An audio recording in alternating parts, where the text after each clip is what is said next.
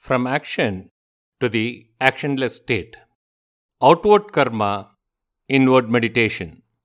I have, in the course of my talks, dealt with a large number of religious rites. It may seem that the rituals and the service done to fellow men are meant for others, but in truth, they are meant for ourselves. By helping others, by serving them, by worshipping the Lord, we are rewarded with a sense of fullness. Others may really benefit from our help or may not, but when we serve them, we experience inward peace and happiness. About this, there is no doubt. What is called Paropakara is indeed Upakara done to oneself. In serving others, we may have to undergo hardships, make sacrifices, and exert ourselves physically. But the happiness and sense of fullness we obtain is far greater compared to the trouble taken by us. The Lord does not have to gain anything from the puja we perform. In worshipping Him, in reading the sacred texts, in going on pilgrimages, we find inward joy. Why do we perform puja and why do we help others? It is all for our own satisfaction. Our affection for our wife, children, and others is in fact affection for ourselves. According to the Upanishadic teaching, it is for our own inner contentment that we love others.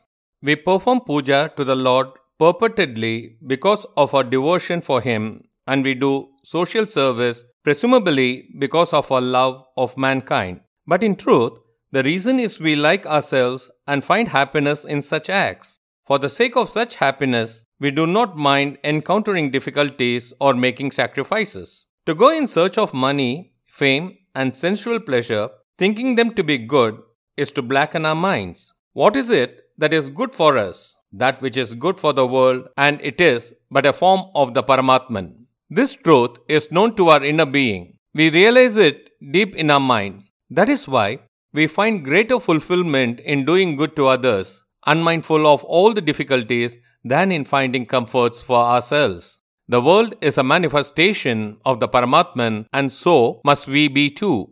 We must remove the mirror called the mind and experience the truth within us that we are none other than the Paramatman. This is what is called meditation. All the work we do ought to lead finally to worklessness, to the meditation of the Atman. The goal of all the sacraments I speak about is this. Our actions make us happy in many ways, but in none of these actions do we find the peace that we enjoy during sleep. How we suffer if we lose even a single night's sleep? There is so much happiness in sleep. Do we not realize from this that the supreme comfort or happiness is worklessness? Dhyana or meditation is a state of being absorbed in the Paramatman, a state of non-doing. Outward calm is the first step toward inward stillness, and this stillness is to be brought about in degrees and will not be gained all at once. That is why the wise tell us, reduce all your sensual activities. Do not join the crowd. Try to disengage yourself from all work, including that of doing good to the world. Keep away from money and dwell in the forest. But do we listen to such advice? We shall do so only when our mind is cleansed. That is why so many rituals are prescribed to purify the mind, the consciousness. It means that instead of asking us not to do this and that, we are asked to do this and that right. It is natural for us to be involved in some work or other. So, without any regard for our personal likes and dislikes, we perform the rites laid down in the Shastras. Even here, our personal likes and dislikes will intrude. But, unlike in the matter of meditation, we succeed to some extent at least in curbing them during the conduct of the rite. In due course, with the grace of the Lord, we will be able to perform good works without minding the discomfort and ignoring our personal likes and dislikes. Desire and hatred will be reduced and the mind will become pure. With the mind cleansed, we will be able to perform one-pointed meditation. This is the time when we will be mature enough to forsake all works and become a forest recluse and practice meditation. If you are able to meditate with utter one-pointed meditation, then everything will acquire the character of the Paramatman. There will be no need to leave everything and depart for the forest. nor will it be necessary to speak of any religious discipline. The forest, the village, solitude and crowd, they are all the Paramatman.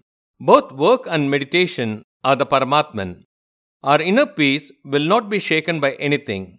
We can remain still and tranquil and yet be all bustle outwardly. In the beginning, when it is not easy to control the mind and meditate on the Atman, perform rituals. Then, gaining mental purity through them, that is the rituals, forsake karma and practice meditation, yoga, etc. Once perfection is attained in meditation and yoga, nothing will affect us. In this, all is still inward and yet outwardly there will be much activity. Briefly put, this is the concept of Bhagavat-pada.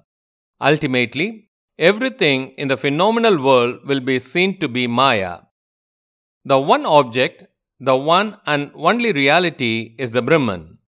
We must be one with it non-dualistically without our having to do anything in the same way as the Brahman. I, who bear the name of Sri Shankara, keep speaking about many rites, about puja, japa, service to fellow men, etc. It is because in our present predicament, we have to make a start with rites. In this way, step by step, we will proceed to the liberation that is non-dualistic. It is the method of final release that is taught us by Sri Krishna Paramatman and by our Bhagavad-pada.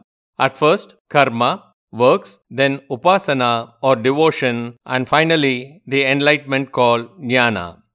If we advance in this way, by degrees, with faith and devotion, we will obtain the wisdom and mellowness of Atmic meditation and inner control.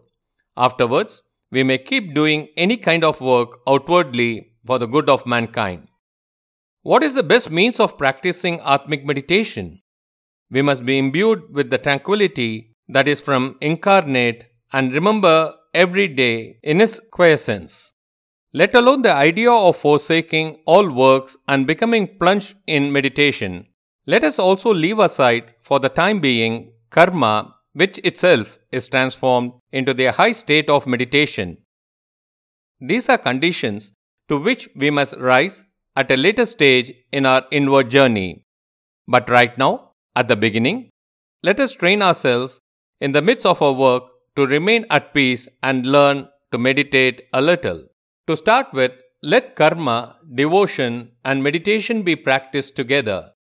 These are not opposed to one another but are complementary. In the end, all will drop off one by one and the samadhi alone will remain. When we start our inward journey, we must keep this goal of samadhi before us. So every day, leaving aside all other work, we must practice meditation for some time. But all the same, we must not dismiss rituals as meaningless or as part of superstition. We must keep performing them. It is only when our impurities are washed away thus that we will realize the self-luminous reality in us. Shri Gurubhyo Namaha.